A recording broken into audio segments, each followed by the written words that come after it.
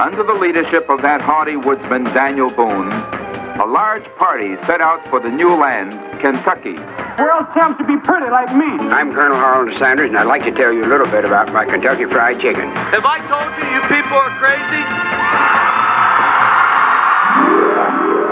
This is Old Kentucky Tales, the only podcast that solemnly swears that we have never complained that a compromise is a compromise. Right, Jason? I guess. Can you quit saying right, Jason? No, I can't. You know how much pressure that is? Come up with something, dude. Yeah, dude. Yeah, dude. Well, dude, today's title is, Yeah, Dude, It's a Compromise.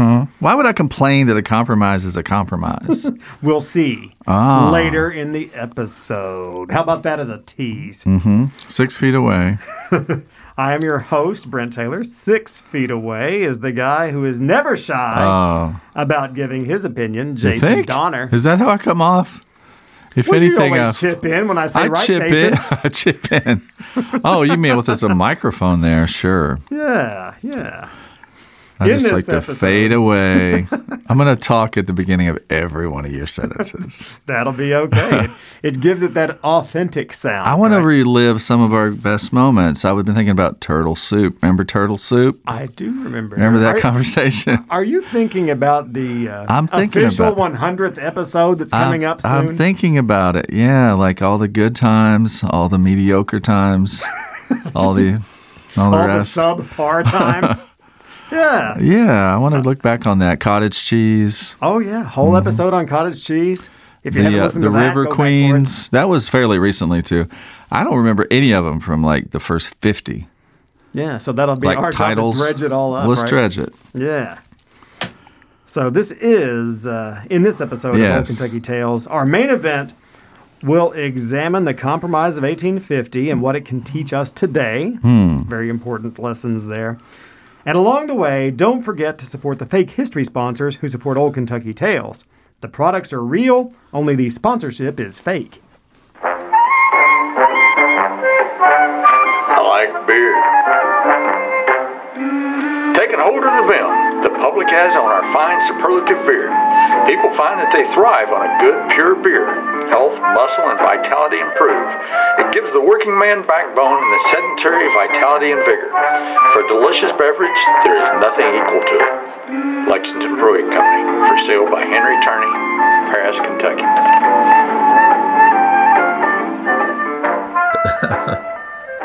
Beer for the sedentary, right? Yes.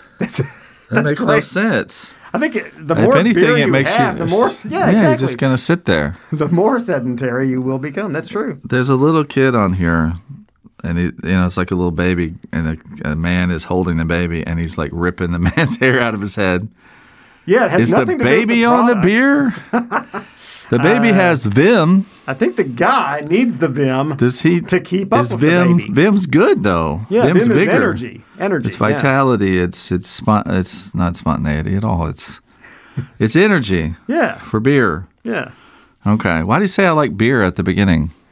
Do you know why? It's not in the ad. I'm just curious. No, it's not in the ad. He was actually talking about Tom T. Hall. Tom T. Hall. Yes. I was hoping you would say that. Let's talk about that just for a minute for the older people. When I was a little kid, did you know the song? I'm familiar with it. You like to act like you're a lot younger than me, which you are. But you like to remind people. Not a lot. Yeah, Tom T. Hall. Whole song about liking beer. And it makes him a jolly good fellow. I can't believe he came up with that. But I knew it. My childhood research, I used to hear it. Oh, yeah. Yeah, a lot of childhood research, right? Pipe tobacco and handkerchiefs. Fizzle bottoms. Right. I looked that up. We said it last week. But it's not a thing unless we call it a thing. A fizzle bottom. It's a new thing as of right now, isn't it? Yeah. You want to move on? Let's move on. Now for the moment we've all been waiting for. The main event. Round one. Another Henry Clay episode. Yeah, and some more to read. There's definitely some more to read. They should hit that like 1.5, you can do on your phone. Oh, and just get through the reading part? Yeah, well, just a little faster. And then go to 1.0 for the commentary? Yeah, you can go. Yeah, go 2.0. Yeah. That way you could do 2 go 2.0 of these now. podcasts in the time that you could have done. Like, you mean people listening? Right. Yeah. Sure, I guess. Okay. You can squeeze more in. Yeah. All the time by doing that. Will be twice as not funny as before. Or you could slow it down to 0.75. You could slow it down. And it would be twice as funny as ever before. Well, it'd be a snooze fest. I speed it up sometimes. I do speed it up sometimes. I don't like Not it. for us. I like all the pauses and everything. Yeah, I'm not a 1.5 kind of guy. Okay. I've heard some people say that if you really concentrate, you can do like 3 or 4 times. If it's really gets going. That just seems like it'd be a lot. Well, some people talk fast, but when they do, it's almost, you don't want to give people too much time to get bored. That must be it. And to talk a little bit faster than like the human brain can calculate, which is fast. That's pretty fast. So what's Henry Clay most known for? I don't know. In what your did mind? Being famous. Being famous. Running for president a lot. Did he? Oh, yeah. He's a statesman from those days. All the time, was he a senator or something like that? He was Speaker of the House. He was a senator. He was a Secretary of State. He pretty much did everything except president. He liked to compromise on even number years. Yeah, that's exactly right. So he did. He ran a lot. Who beat him? He lost to Andrew Jackson. Mm-hmm. He also lost to John Quincy Adams. And let's see, he also lost, I think he lost to Polk maybe there at the end. So like enough. Henry, nobody likes you. Yeah. It was, he ran a lot. He ran a lot. No, he's great. And his whole thing was, he said he would rather be right than president. Well, sure. What else do you say when you lose all the time? Right. I have my dignity intact, sir. So then he made his biggest mark in Congress since he couldn't become president. And he did. He was a big legacy. They, I don't know if we've ever talked about this or not, but you know how at March they do brackets for the NCAA tournament? He invented brackets? Yeah. They did this with legislators and turned it loose to a bunch of historians to rank them. Oh, okay. I see. Historians are weird. Got it now. So right. This is the bracket. This is like the what's it called? Your fantasy. Yeah. Fantasy statesmanly. Fantasy legislatures. Right. Yeah. Okay. So Henry Clay comes out on number 1. No. He was the national champion of just on Congress work. Really? Yeah. Okay. Number 1 of all time in the historians' brackets. Number 1. What was it exactly? Number 1 what? Legislator, I guess. Just legislator. Yeah. Okay. All right. Yeah. Number 1 legislator. And so this was the second of the 2 big compromises that we're going to look at here. The first was 1820, even number years, like you say. We're going to do 2 today? No, only the 1850. Oh, okay. Yeah. And so this was the second one. The second one see. All right. Is 1850. And this is where his writing? I'm sorry. Yeah, it is. I keep interrupting. No, it's good. Okay. So this is the second of those 2 compromises, and he's in the twilight of his career at this point. And so he's kind of like the adult in the room there at the end, because when you hit the 1850s, there's something just kind of special about 1850. It's like you switch this gear. And you're really heading towards the Civil War.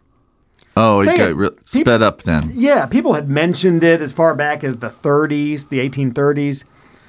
But here it just really seems like it's accelerating. And this is going to be that last really big chance to try to head that off. Well, why is it accelerating? Is it because of new states coming in? We just call it sectionalism, but that is part of it. Every time you add a new state, there's this argument about, is this going to be a free state or a slave state? And what you're really arguing about, it's not that. The secret is you're arguing about the U.S. Senate. Because if you bring in a slave state, that's 2 senators, they're going to vote with the South on everything else. Yeah. Makes sense. Yeah. That's really what's going on. Okay. And that's the same thing here. The crisis is California wants to become a state. And so then the solution is going to be the Compromise of 1850. Let Let me ask you about California then. Okay. Because I just feel like asking a lot of questions lately. That's cool. And I know that some of these things that people are wondering, like, okay, California's way out there, obviously. Yes. It's as far west as you can go, continental. So why did that develop into needing to be a state before everything in the middle? Is it gold? Is it because it's on the coast? Or we won it, I guess, in a battle? How did California get in it? Yeah. It's the gold. The gold rush. Because one of the big things is you have to meet a certain population threshold to apply for statehood. There we go. And so they short-circuited that whole system. They were way ahead of a lot of places that were older maybe just because they suddenly had the population. Okay. And they need representation. They want in. They're going to become part of the states. And now we're back to that same argument. Because if you do that, then the North gets 2 senators. And the people in the South definitely don't want the North getting extra senators. Right. Because then the theory is they're going to vote to overturn slavery at some point, and there you go. So that's the thing. We got to have a deal now if we don't want to fight the war in 1850. All right, let's postpone this war. And that's what that is the legacy of Clay is. This is seen as kicking that can down the road a whole decade. And that's seen as a success in avoiding the war. So let's look here. He wants to give a speech defending this. And there's a lot of controversial parts to it. The controversial stuff is they're going to have a new fugitive slave law that makes it easier to return slaves who have run away. Part of it is they're going to abolish the slave trade in Washington, D.C., because there had been Washington, D.C. is in a southern place. It's between Virginia and Maryland. And so the abolitionists wanted to get rid of the slave trade in the capital, not in my capital kind of thing. So you take all these measures together, and then everybody's upset. That's compromise, right? Everybody's ticked off. Not every. The compromise should make you a little bit happy. A little happy. Once done. Yeah, a little happy is probably the best you could hope for. So now he's going to come in and defend this. So is he talking to Congress? Yes. Okay. So we're and really to the nation at large. The way it reads, it'll be reprinted, it's kind of maybe even above Congress's pay grade, but specifically Congress. It has been objected against this measure, the Compromise of 1850, that it is a compromise. So people have a problem with it because it's a compromise, he says. It has been said that it is a compromise of principle or of a principle.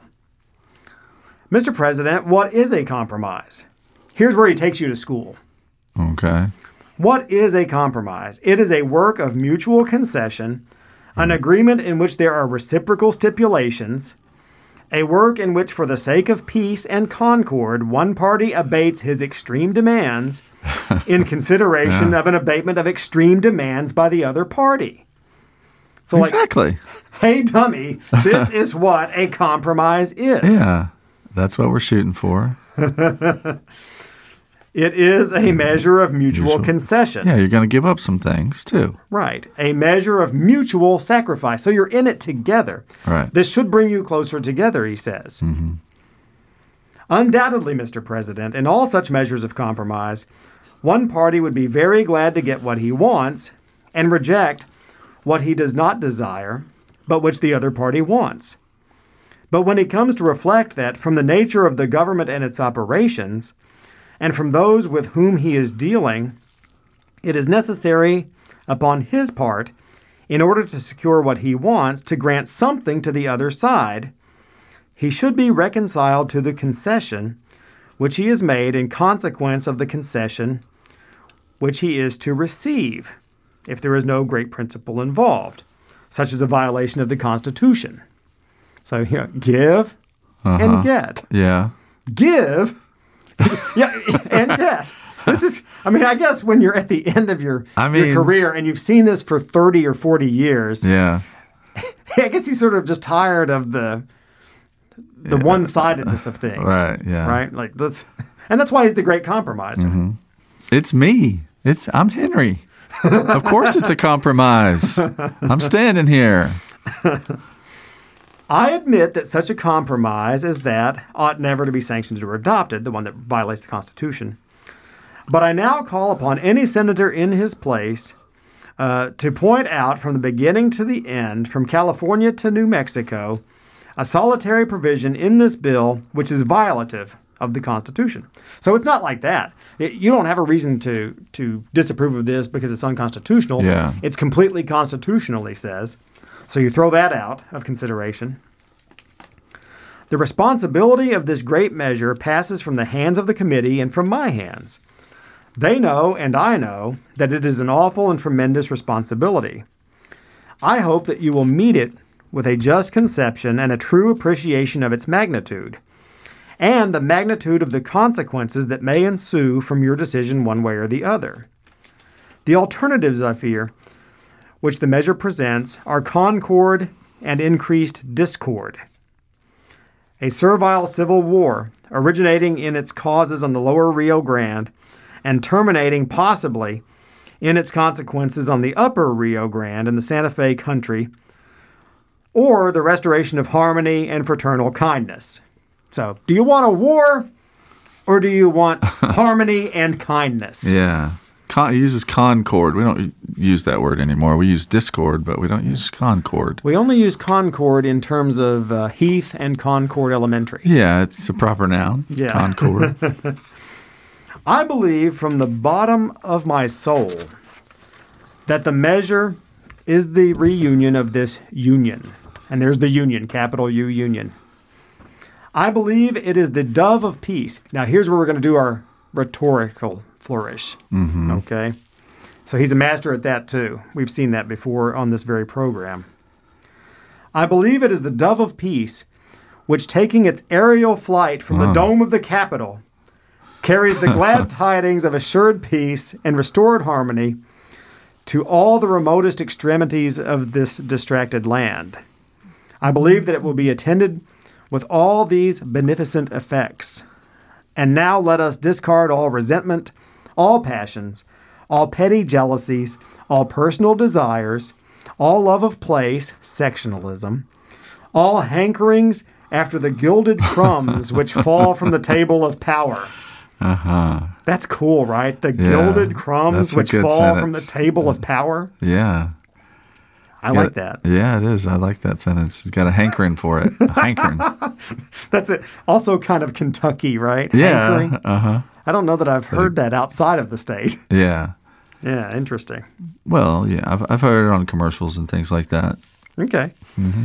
Let us go to the limpid fountain of unadulterated patriotism. I think I ate there last week. You ate at unadulterated patriotism? Yeah. You ate at the fountain? I ate at the fountain of unadulterated patriotism. Okay. It's a new restaurant down on Broadway. Edible food, edible water? Or? Right. And performing a solemn lustration, return divested of all selfish, sinister, and sordid impurities, and think alone of our God, our country, our consciences, yes, and our glorious union. Okay. So it's now a bird. Now I'm going to drink from patriotism. I think here we're laying on the guilt pretty thick, right? Yeah. Think of God. Think of country. Think of your conscience. Think of the union. That union without which we shall be torn into hostile fragments, and sooner or later become the victims of military despotism or foreign domination. Sooner or later. And that's the thing about the Union, right? That's the whole thing about Lincoln. You know, why Lincoln wants to save the Union. Yeah, it's right. We don't need to be messing around with this. We're united. Yeah, and the alternative to that is you become conquered. Mm-hmm. Because then you're, let's say, in today's lingo, 50 little countries that are going to be conquered one by one. Mm-hmm. So we don't want that. Well, you become weaker. You become a target, too. Right. Yeah. Divided we fall, as they say. Mr. President, what is an individual man? An atom almost invisible without a magnifying glass? What do you mean almost invisible? What do you mean man? Did they know about atoms back then? Here's a science question. Yeah. They did? Yeah, so we know that things are made of smaller things. Yes, we do. We do. It's a scientific... Did they know it in 1850? I would believe so, because that's the only way he'd be able to mention it. That's a little surprise. I don't know when they came up with that. Yeah. Someone saw it. And here we're going to wax poetic a little bit. Wax away. So what is an individual man? An atom almost invisible without a magnifying glass. A mere speck upon the surface of the immense universe. Not a second in time compared to the immeasurable, never-beginning and never-ending eternity.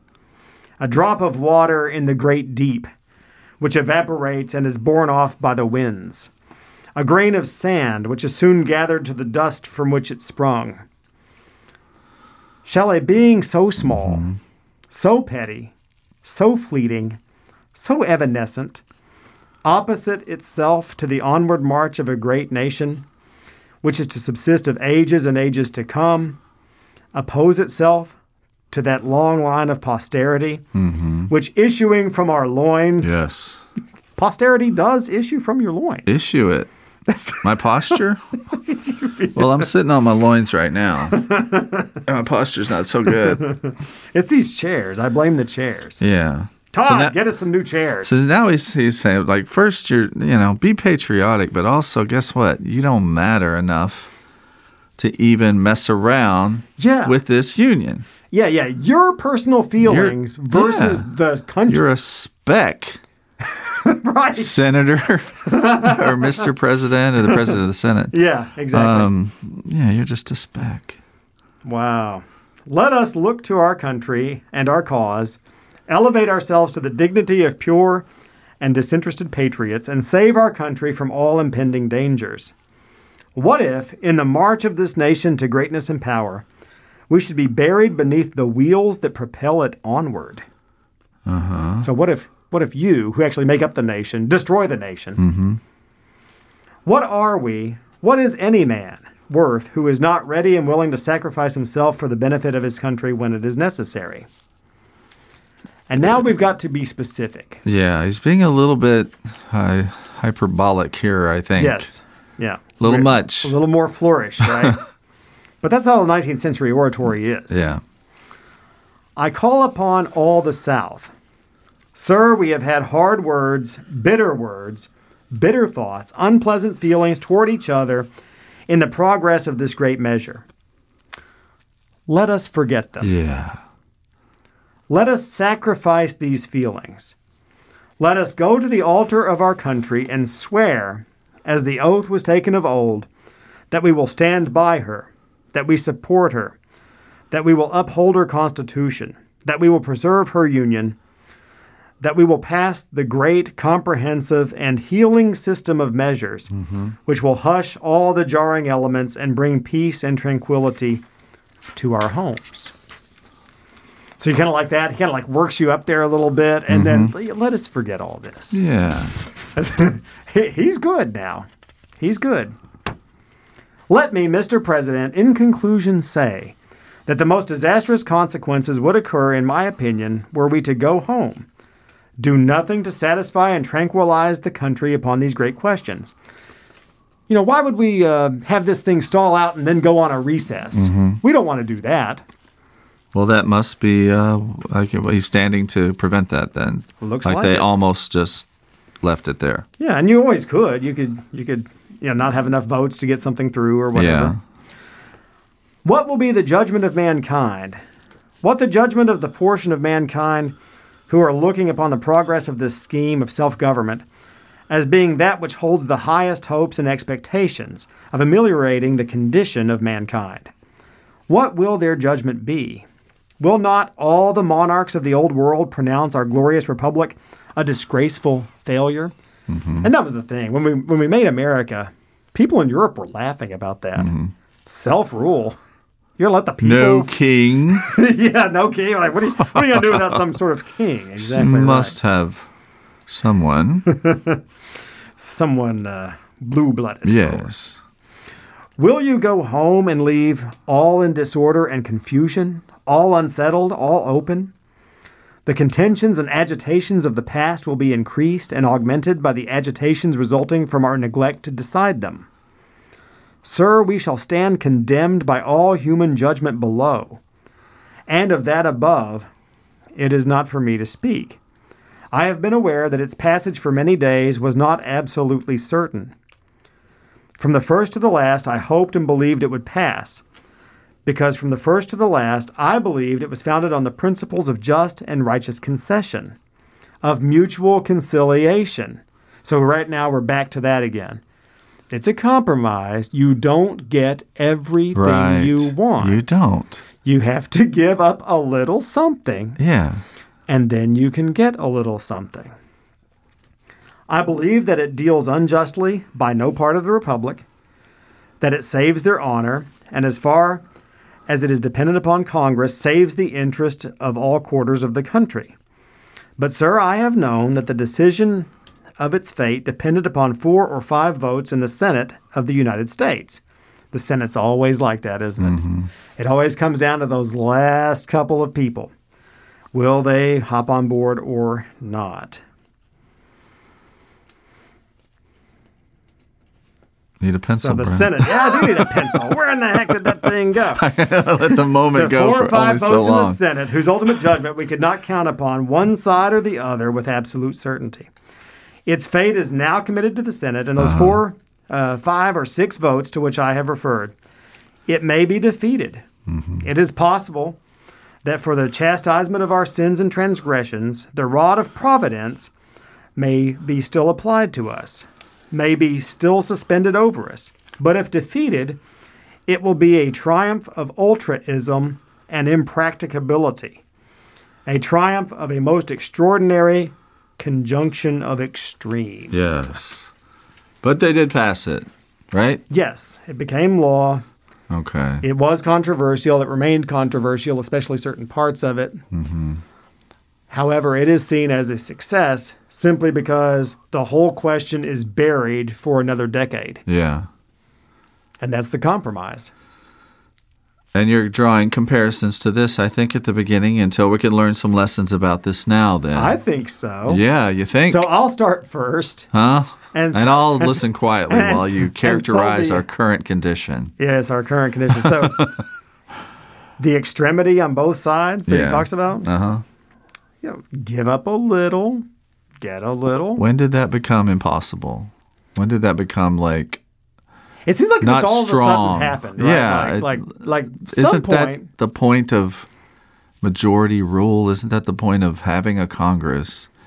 Is that, they vote. So if you lost, you lost your bill because it got outvoted, that's okay. You lost your bill. See what I mean? Yeah. Instead of just refusing everything to make a compromise to make the bill go through. I think I want all that I want. I want all my stuff. I want everything. So if I've got to give up a little bit to get part of that or most of it, why not? That was supposed to be the system. And that's the system. Yeah, yeah. And it's really funny because it was kind of like in the 90s. Would it really have mattered if Dole had beaten Clinton? Would the government have been so different? Because I don't think so. Well, how's that related to a vote or a compromise? Well, I mean, just you mean they didn't get what they want? And extremity and whatever. And you're saying, it seemed like the parties did work together. So even back then it was, of course, it's not nearly as contentious or... Even Clinton and Gingrich worked together. Yeah, I've just flat out refused to participate if I don't get all of it. Yeah. So there are a few lessons. When are you going to run? That'll be 2028. I think 2028. Oh God. Okay. Yeah. gotta wait my turn. Get to 200 episodes. Yeah. Right. Yeah, that's too bad. But when you're a little kid and you learn about America, that's kind of the way it's put to you. It's an understanding that we're all going to work together, and it doesn't always go your way, but. It's different. It's different in that sense. And like you said, they were laughing at us, but even the name, the name is the United States. It's not like a single name. You call it America, but America's continent. Right. We're the states on the continent. That's a deep point. Yeah. It's really those ghastly Americans. And I think at that point, that's our exclamation point, and we'll pay a few bills. Pay those bills. So Compromise is brought to you in this part of the program by Grape Nuts. Grape nuts. Grape nuts. A certain man knew he could do a big thing, but he couldn't digest the food necessary to keep him in bodily health to do the work. He needed carbohydrates that supply energy, heat, and strength. Potash that restore worn-out brain and nerves. Oh, my brain is so worn out. He knew. I need some potash around. You know what I'm saying? Of course. Who couldn't go without potash? He knew all these food elements are found in grains, but his poor, broken-down stomach couldn't digest them. He had that common complaint, starch indigestion. So he set to study and in 2 years perfected scientific grape nuts, food in which all the starches of barley are mechanically pre-digested until the weakest stomach can get from them all of what they need from nature. He proved it by rebuilding himself first. And his reward, his reward was a restored body and brain. When he put grape nuts on the market, the public, advised by thinking physicians, recognized those scientific claims. And now grape nuts is the most scientific food in the world. It is. There's a reason. Think it over. Okay. Did you ever think of grape nuts being the most scientific food in the world? Grape nuts for like 5-10 years at a time. Right. I mean, that's fine. This is an ad for I guess the introduction of that cereal. Do you eat these little broken shards of rock? Because, I mean, they're tough. You got to really commit your teeth. I'm more of a raisin and some of your gum kind of guy. to grape nuts. Or at least as a kid, I remember thinking, why would anybody eat this, Grandma? This is hard. You know what I thought would be great, and then I hated it? It was shredded wheat. I saw the little frosting part of it, and I thought, okay, I can eat that bale of hay. Yeah. And it's not that good. No, it was bad. Yeah, and grape nuts, too, just always seemed really, I think that's wonder why it's grape. Must have been, was it grape flavored then? Then they just got rid of it? I mean, that word is not just accidentally there, though. Grape nuts. I get the nuts. They're like nuts. Maybe they're so hard you could actually use it as grape in a cannon. Grape. You know, you shoot it out. I don't know. There's got to be a reason, but it's got a good name. It does say there's a reason in the tagline. So it does? Yeah, did I miss it? It's kind of cut off there. It says there's a reason. Think it over there at the end. Okay. It doesn't if you're wondering why we called it grape, there is no reason. Right. Okay. Well, I like the food ones. Yeah, they're fun. We've now turned to the final page of this chapter. We turned? Hold up. Wait, Eva. 2 more episodes. Oh, yeah, of course we have 2 more episodes. We got 2 more episodes. Yeah. Including to the end, the big finale where we finally duke it out. Yes. The duel. We've never fought in a duel. We solemnly swear, right? Isn't that what you said decades ago? Yeah. We started this podcast in 1958. Right. And ever since then, we do 1 or 2 episodes a year. And now we're almost getting up there to 100. That's true. That's true. You can download all those episodes dating back to the mid-50s on iTunes or the NPR One app. Other places as well. If you like what you hear, please leave a review or rate us. It actually does help. We like to see those things, even when you criticize us. And we've seen a few of those, but that's okay. It's just fine. Yeah. Special thanks to WKMS, our producer Todd Birdsong, the Paducah School of Art and Design, West Kentucky Community and Technical College, and the rest is history.